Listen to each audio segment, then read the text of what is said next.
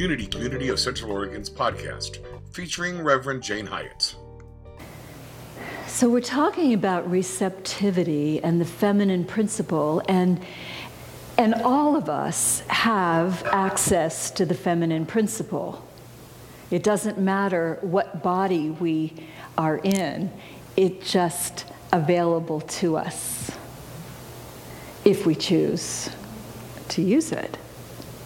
We don't always. We all have had experiences of just running around in masculine overdrive, right? Not just me. We've all done that, right? And this time of year really is calling us home to that quiet, receptive aspect of ourselves, where we stop fighting with what is. We stop trying to make something else be, and we just allow. That we take more time in quiet. When I woke up this morning, Nolan stayed overnight last night, who's my 7-year-old grandson, and usually he's the first one up in the house. But this time I woke up before he did, and I crept out of bed, because he sleeps in the same room that we do. And I crept out and into the living room and turned on the Christmas tree lights, and I just sat there, and it was so nice to just be in the quiet without anything particular. It was really, really lovely, and I even got him to sit there and snuggle with me for a little while when he did get up. It's like that's what our souls are craving at this time of year. We look outside and we see snow blanketing the earth. It's almost like the creative force has said to the earth, shh, you don't have to produce anything right now. Just be still. But meanwhile, underground, that meditation that we did, that's what's happening underground. There are seeds that are growing. We can't see the evidence of it yet. We will in its season. But we are that earth, and there are things that are growing in us. And we may have an inkling of what they are, or we may have to just trust that even though we don't see it, something is growing in there.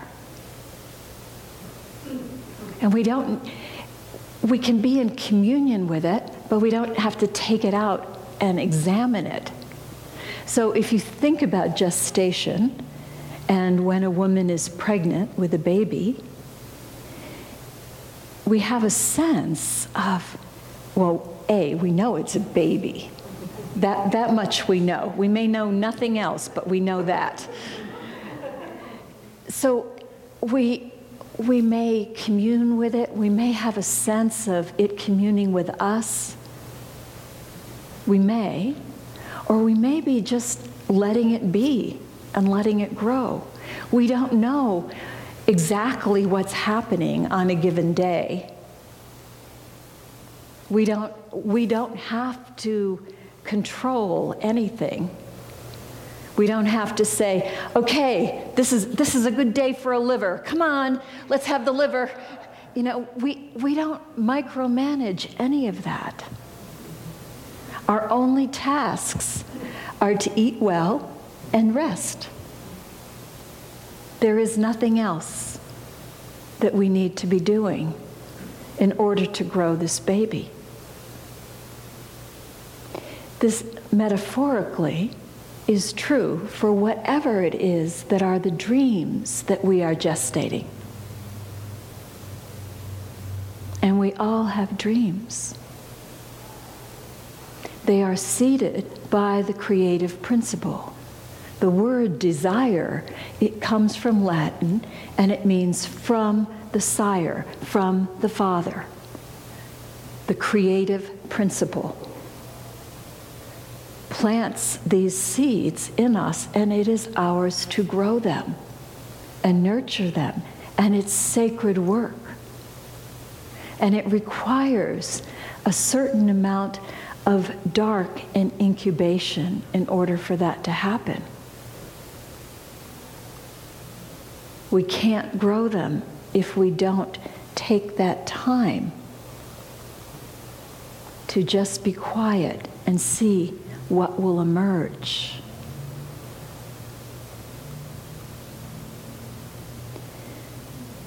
One of my favorite stories in the Bible is when Mary has a visitation from an angel. And the angel says, "Great news, you're going to have a baby. And this baby will be divine." This wonderful being that God has chosen to come into the world. That story, which, if you don't know that, let me be the first to tell you, is a story. It didn't happen exactly like that. Lots lost in translation, lots added along the way. But the metaphysics of that story are, there is a young woman. So what is the young woman in you? In that story, she's described as a virgin, which doesn't mean what a virgin means to us today. It means someone who has not yet conceived. It doesn't mean she's unmarried or anything else that goes with that. It means she hasn't conceived. So there is a part of us in this now moment that has not yet conceived the miraculous being, gift, whatever it is, that we will bring forth into the world. Now, we've all conceived something along the way, many things, most of us. But today, in this moment, it's a new moment. And we are all that young woman who has not yet conceived. And there is something new here for us. The angel, who metaphysically is inspiration, divine inspiration. It's an angel of the Lord. So this is this amazing inspiration that is coming to the part of us who is ready for something new to grow. And she says, "Be it done unto me according to your word," which is wonderful, archaic English that means, yeah, what you said, yes, I say yes to that. Right? But I actually like the wording because she's saying, "Be it done according to your word." And what is the word? In the Gospel of John, which is the gospel that is all about the Gnostic teachings, which are not the Gnostic teachings where you can know this stuff by going into meditation. This is available to all of us innately. That's what the Gnostics taught, as opposed to more of a priestly tradition that said, "Let me tell you how it is, and you memorize my answers, and you'll have a plan to live by." The Gnostics said, "No, the answers are inside of you. Go inside and find them." So the Gospel of John was a Gnostic teaching, and it begins with, "In the beginning was the Word." And the Word was with God. And nothing existed that wasn't the Word. So the Word is very powerful. So when she says, "Be it done unto me according to your word," it's echoing that. The creative word.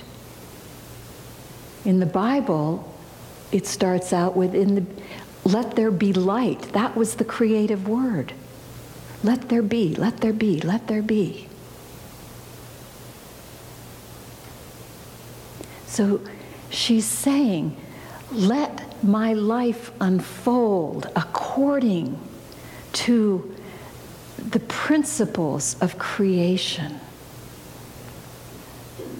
according to the Word. And what is the Word? The Word is love. Love is the creative principle.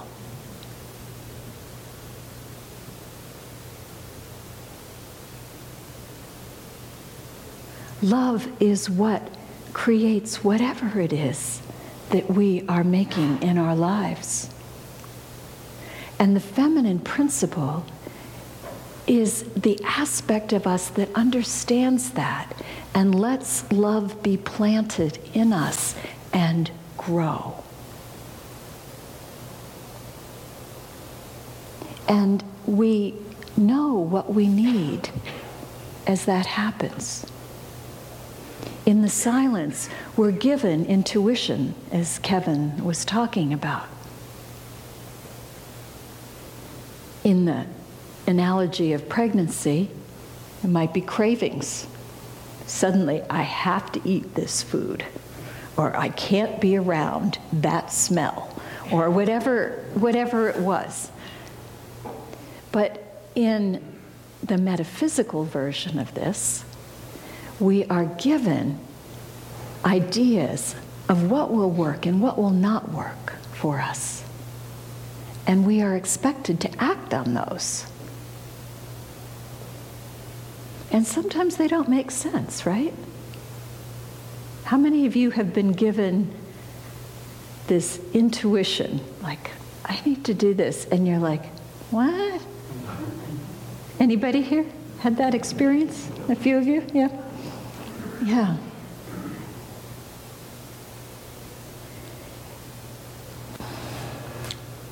Because when you're in the dark, in the earth, in that place of gestation, you can't see. You can't see what's happening. You have to take things on faith. You have to feel your way through the process. And as you feel your way through the process, it unfolds. You unfold. The Pueblo Indians of the Southwest have something called kivas. And the kiva it's an earthen container that would be underground, underneath their dwelling. And that earthen container was a place where they would go into for ceremony. And sometimes just for air conditioning, because it could get pretty hot there and it was colder there in that earthen place that was under the ground. It also had a hole in the base of it that was an opening into the earth, not large enough to go through, just signifying an opening into the earth,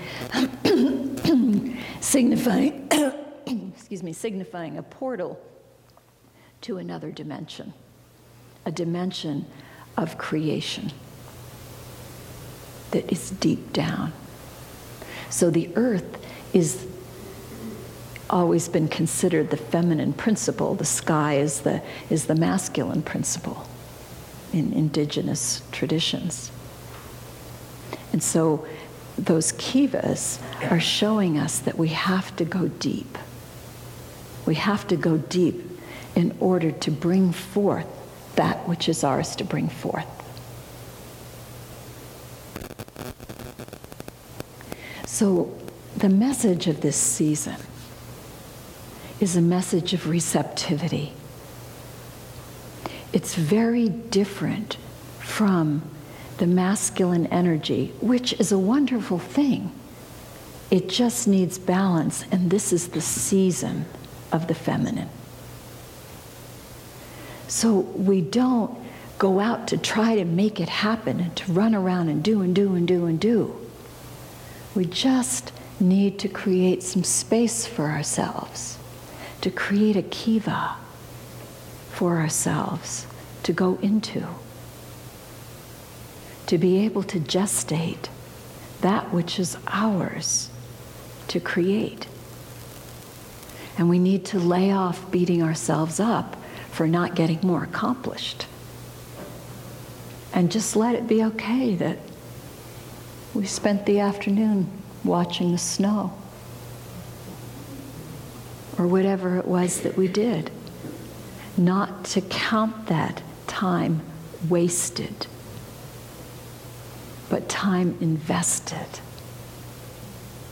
in the seeds that will come forth.